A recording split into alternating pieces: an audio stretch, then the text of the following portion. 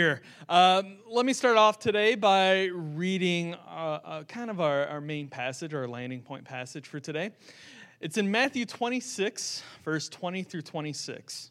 It says this: When evening came, Jesus was reclining at the table with the 12. And while they were eating, he said, "Truly I tell you, one of you will betray me." They were very sad and began to say to him one after the other, "Surely you don't mean me, Lord." Jesus replied, "The one who has dipped his hand into the bowl with me will betray me. The Son of Man will go just as it is written about him, but woe to the man who has betrayed the Son of Man. It would be better for him if he had not been born." Then Judas, the one who would betray him, said, "Surely you don't mean me, Rabbi." And Jesus answered, "You have said so." While they were eating, Jesus took bread, and when they had given thanks, he broke it and gave it to his disciples, saying, take and eat. This is my body." Well, as Justin said, my name is Joe. I'm the Next Gen pastor. So I'm only mainly focused on the middle school, high school, and even the college groups, and kind of help out with the kids once in a while. But if you didn't notice, Justin is on his kind of weekend for hunting. Now, here's the thing about hunting. I didn't even understand opening season until about 2 years ago. I didn't know that was a legit thing. Now, some of you are like, heresy. I just did not understand. Justin was raised in that world. He has a family cabin up north that all their families kind of share.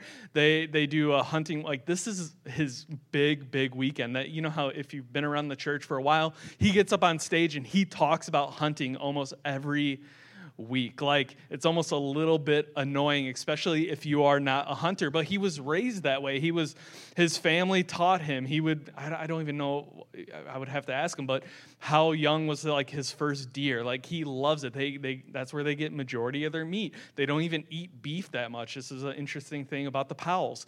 They love their venison. He is a hunter through and through, and even with Kathy and even his family members. I think his boy got his first deer this year.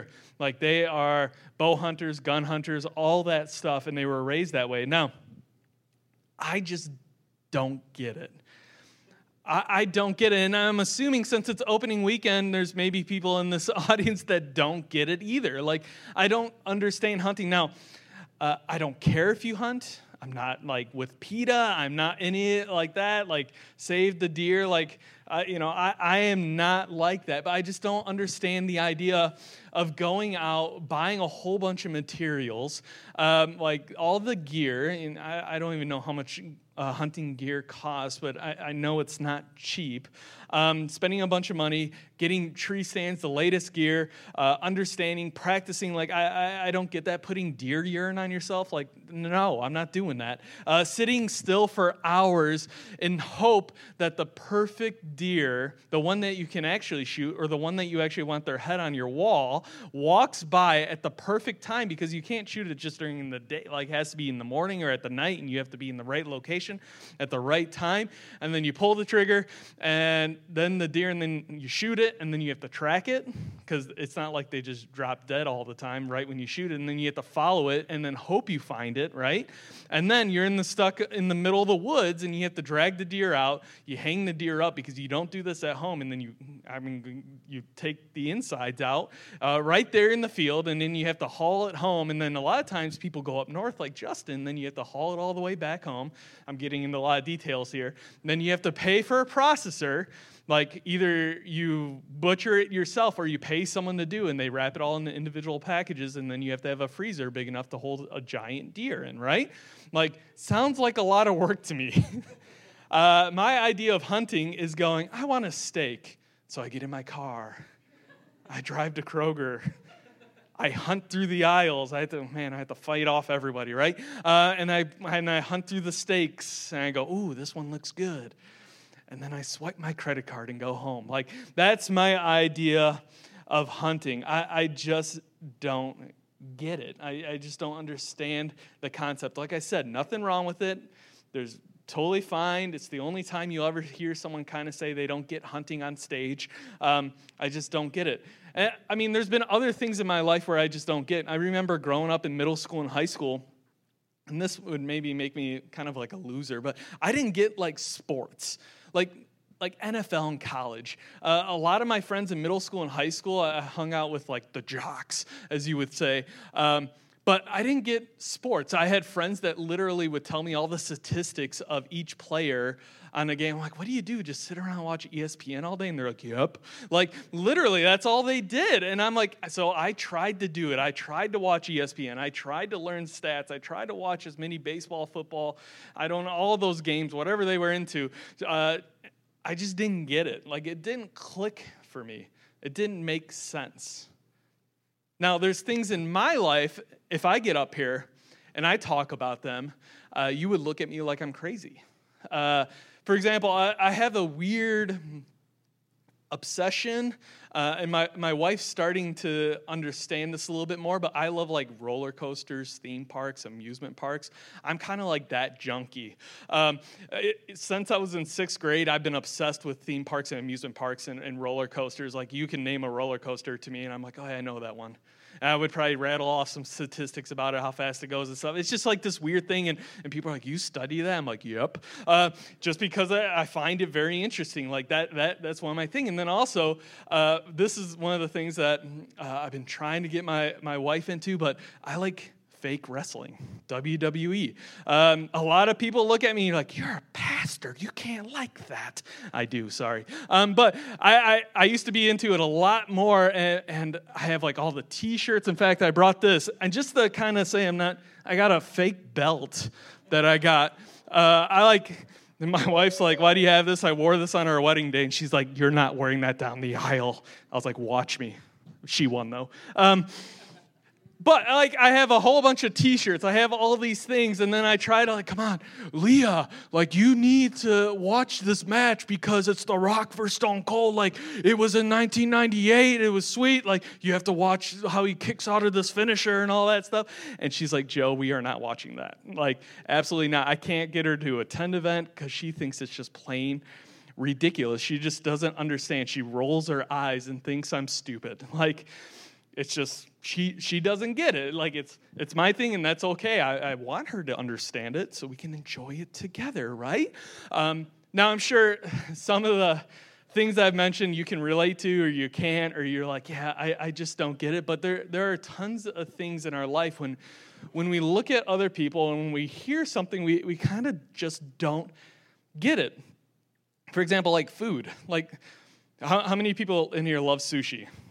Like sushi, okay. How many people despise sushi? Like, you could not understand the texture, how someone would love it. Yeah, and you just don't get it. Like, I love sushi. I don't understand how people that don't, and vice versa. Like, we can go around. There's certain people, there's certain actors or people, there's TV shows, there's movies, genres of music where, like, if people told me that, I'm like, I just don't get that. Then there's hobbies and entertainment, and then there's school, like math, like, or a school subject where you're just like, yeah, it's just not clicking for me. Like accounting, when I was in accounting, it was like the worst year of my life.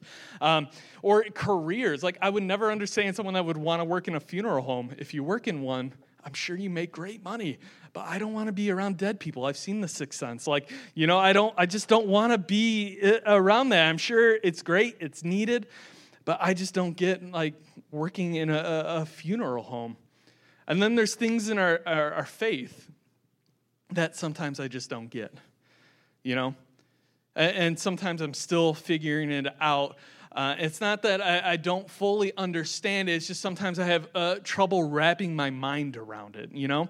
There are things like the book of Revelation. You know, I've studied it. I paid money to take a class on it for 16 weeks, and it just confused me even more when I started to understand that, wait, there's people that read it differently, and there's different interpretations, and the way that it's supposed to be read, and it's just kind of confusing. And then you look at that and you're like, okay, I don't understand some of these parts, the visions and the theories and the interpretations, because everyone has a different interpretation. Sometimes I don't fully understand the end of times, Noah's Ark, how the sun stood still. I believe in all those things. I believe it as truth. But sometimes it's just hard for me to wrap my head around that. Or the Trinity. I've studied it. I get the concept. I can even teach on it. But it's still hard for me to just kind of wrap my mind around it. Or I have friends. I had a friend in college that he was older than me at the time, and he dropped his career making over $100,000 as I think it was he worked for an oil company, like the largest oil company, as an engineer, dropped his job so he could go into ministry. And you're like, what? Why would you do that? Like, it was just mind-boggling to me. And now he's over in a country that I can't even name because it could get him in trouble. Sharing the gospel, and you're like, I don't get that. I don't understand that. And then some of you out here, like, I don't understand how someone would want to be a pastor. Like, I don't know why someone would want to go through that. There's things in our faith as we walk with Jesus that we don't understand. Now, get this right, like, we're allowed that grace. We're allowed that grace to not have it all together. I believe it's totally okay as long as we're pursuing Jesus, we're pursuing truth, we're seeking it out, and we're studying it. Like, that's good, that's healthy, that's great tension. We don't have to be perfect. We don't have to know exactly how the world is going to end or anything like that. But we should pursue it. We should keep going. Like, we should be pursuing Jesus in the midst of that. But then there's things in our faith that when we don't get it, we won't get anything. There are things that if we don't get the one thing, we won't get anything. That there's things that everything in our faith hinges on.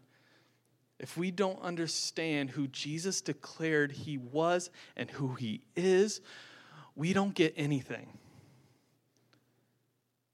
When we don't get what Jesus calls for us in our life, we won't get anything. When we don't understand or don't get the idea that it's only through Jesus that our sins can be forgiven, and it's by grace and grace alone, we won't get anything. And that's kind of where we're going today. There are things when it comes to the Bible, when it comes to Jesus, that if we don't get it, you won't get anything. You won't get to experience God and God to the full. You won't get to experience salvation if we don't get the one thing. Now, the American church is great at one thing. And I'm not bashing the church. I'm not bashing our church. But we are great at the sinner's prayer. We are great at accepting Jesus in our heart. And I would be a liar if I said I didn't do that or if we haven't done that in the church. And there's nothing wrong with that. Let me first declare this, that now I believe there's nothing wrong with that. I don't believe that it's wrong. But what I do believe is that sometimes we don't fully explain what Jesus was really calling people to. And sometimes, as we lead people through the sinner prayer, as we lead, we kind of leave out some major details of what Jesus was declaring who he was and declaring what he was calling us to. Now, please, I believe in grace and grace alone, but I also believe this. It's much more than a prayer, but at the same time, it can be as simple as a prayer. To everything that Jesus was calling us to. When I look at the disciples, when I look at the 12 men that followed Jesus around, my big question is this: when did they get it? When did they understand? When did they do, as we would say, the sinner's prayer? When did they accept Jesus into their heart, as the modern church would say today? When did they get it? Because they never did say the sinner's prayer. Was it when Jesus called them? Was it in the middle of the 3-year ministry as they were walking with Jesus? Was it at the Last Supper when he broke the bread and finally things clicked? Was it on the cross when they saw Jesus bloody hanging there? Was it when he died? Was it when he rose from the dead? Was it when he ascended into heaven? Did all of them at 12 all at once get it at one moment? Or Did they get different times and different revelations? Did it happen earlier than what I was thinking? Was it later than what I was thinking? These are the questions that will keep you up at night. When did the disciples get it? There's one passage that comes to mind. It's in Matthew 16, verses 13 through 20. It's taking place at in a place called Caesarea Philippi. And it's in verse 13. I'm going to read the whole passage, and then we'll dig into it a little bit. It says this: When Jesus came to the region of Caesarea Philippi, he asked his disciples, "Who do people say the Son of Man is?" They replied, "Some say John the Baptist, others say Elijah, and still others Jeremiah or one of the prophets." And Jesus kind of goes like this, "But what about you? Who do you say I am?" Simon Peter answered, "You are the Messiah, the Son of the living God." And Jesus replied, "Blessed are you, Simon, son of Jonah, for this was not revealed to you by flesh and blood, but by my Father in heaven. And I tell you that you are Peter, and on this rock I will build my church, and the gates of Hades will not overcome it. I will give you the keys to the kingdom of heaven. Whatever you bind on earth will be bound in heaven, and whatever you loose on earth will be loosed in heaven." Then he ordered his disciples not to tell anyone that he was the Messiah.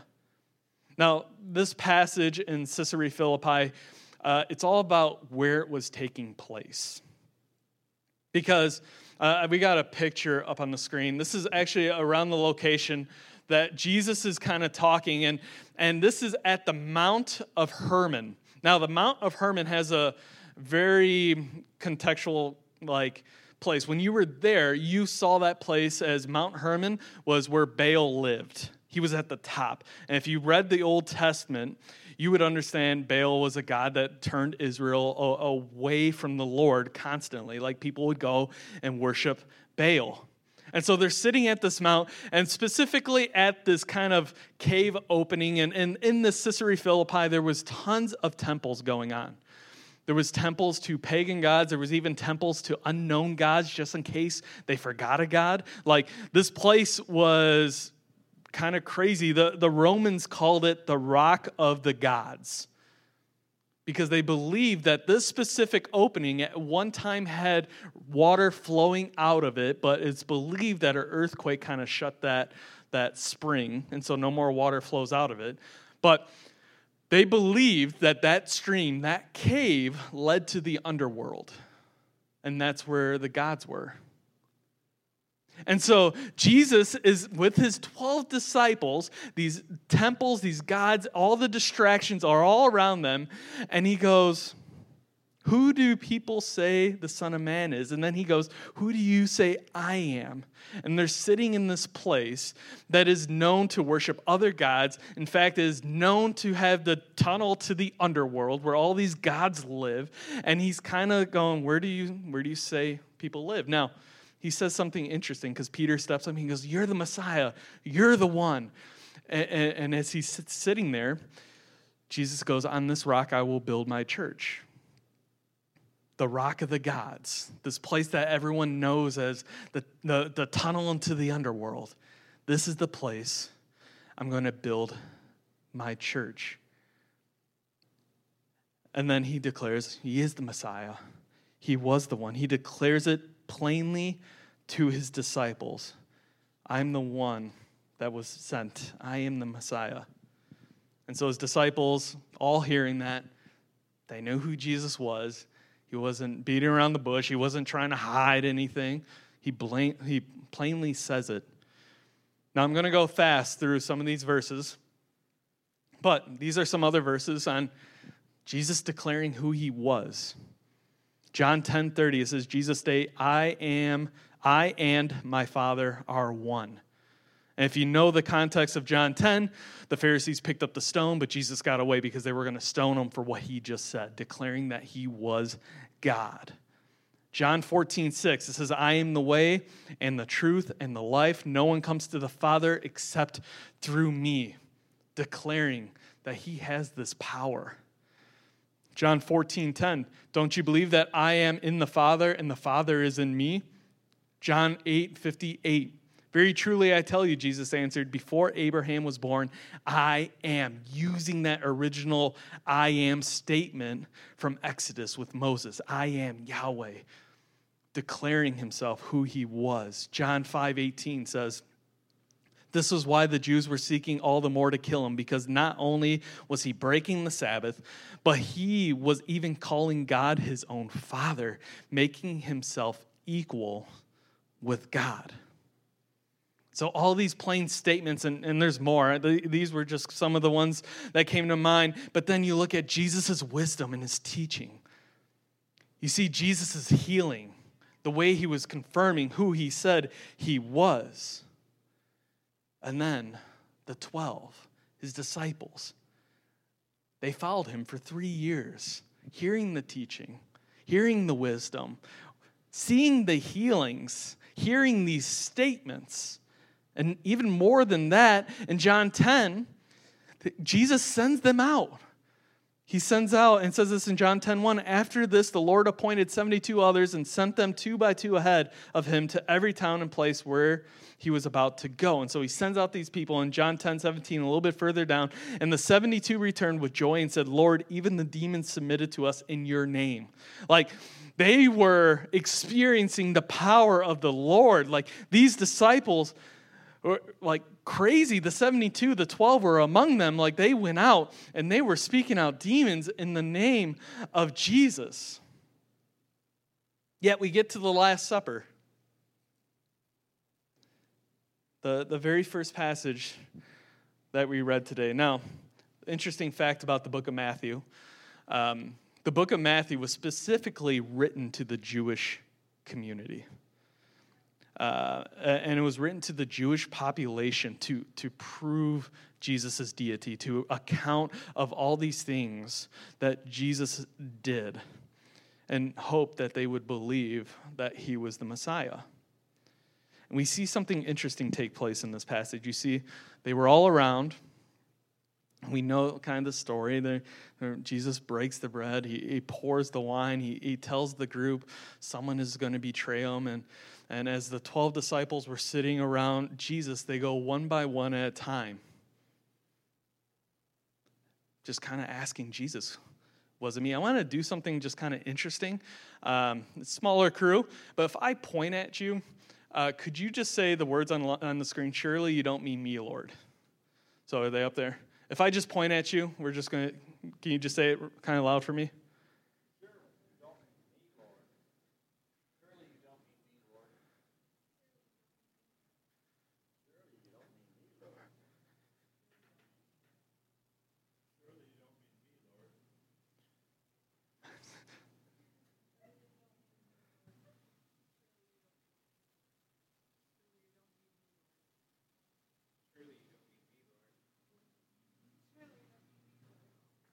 And the 11 disciples, they went around. And they go around and they say this. After hearing all the declaring, after seeing and witnessing everything. And then it gets to Judas. And Judas says this, surely you don't mean me, Rabbi. Surely you don't mean me, Rabbi. Judas never got it. He never got the one thing that mattered. The only thing that mattered. Yet he was in this inner circle with Jesus. Yet he experienced all the same things the other disciples experienced. Judas did everything right, but yet he was still wrong. Judas did everything right, yet he was still wrong. What does this mean for us? So what? Why does this passage even matter? The question I want to challenge you with is this. Who is Jesus to you? Who is Jesus to you? Do you have the only thing that matters right? I know it can be easy, especially if you grow up in the church or in a Christian family, to go through the motions and maybe even seem like you have everything together. But listen, Judas was the guy that went to church every week. He was in the greatest small group of all time. Like Jesus was his leader. Like, it's crazy to think. Yet he still didn't get it.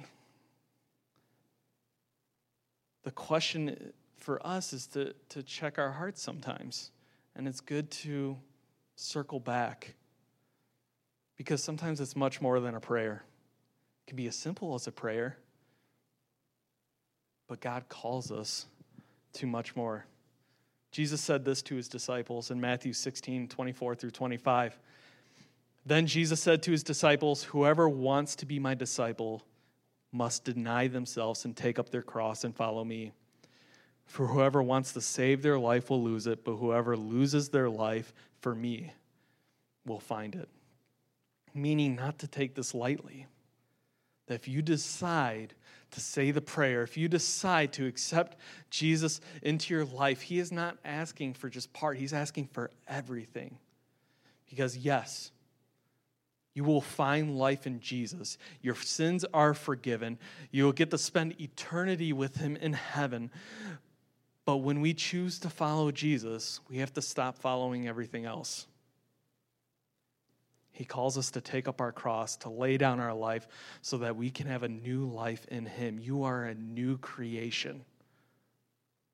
I love baptism because it's the total representation on what's taking place internally. We are dying to ourselves when we get put underwater, and we are coming up a new creation in Jesus. We are saying publicly that I'm a follower of Jesus. I've let my past go, and I'm pursuing Jesus now. You see, we can do everything right. We can come to church. We can give the right amount. We can serve the right amount, be a part of an awesome small group. But if we don't get who Jesus is and what he called us to, we don't get it. You see all those church activities or Christian activities, those things don't make the difference. They reflect the difference. They reflect the difference in us. As a church, we want you to come. We want you to get involved. We want you to study the Bible. We want you to pursue Jesus. We want you to get small. We want you to get away. But the most important thing is that we want you to get it, to experience it, and to live it out. Because that's what he calls us to. We want to take the whole word of God and apply it to our lives.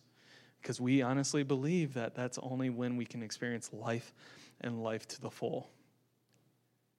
And so I challenge you, as we talk today on Judas, to examine our own hearts. And then even take a step further, help other people to examine their own hearts. That's who we want to be as a church. We want to be a church that when you come and you hear the gospel, there is no denying what we're preaching. There is no questioning on who Jesus is. Jesus was God, and he is the only way to experience the fullness of God and experience forgiveness for our sins and spend eternity with him. So let's pray. Jesus, we love you. We just come before you, and I ask that if there's anyone in this room that needs your love, that you would just surround them right now, Lord, that you would just make it perfectly clear what you are calling them to. Lord, we worship you. We lift up your name. And Lord, we just thank you for this Sunday morning that we could just come here and worship you. And Lord, help us pursue you. In Jesus' name, amen. Thanks for coming. We'll see you next week.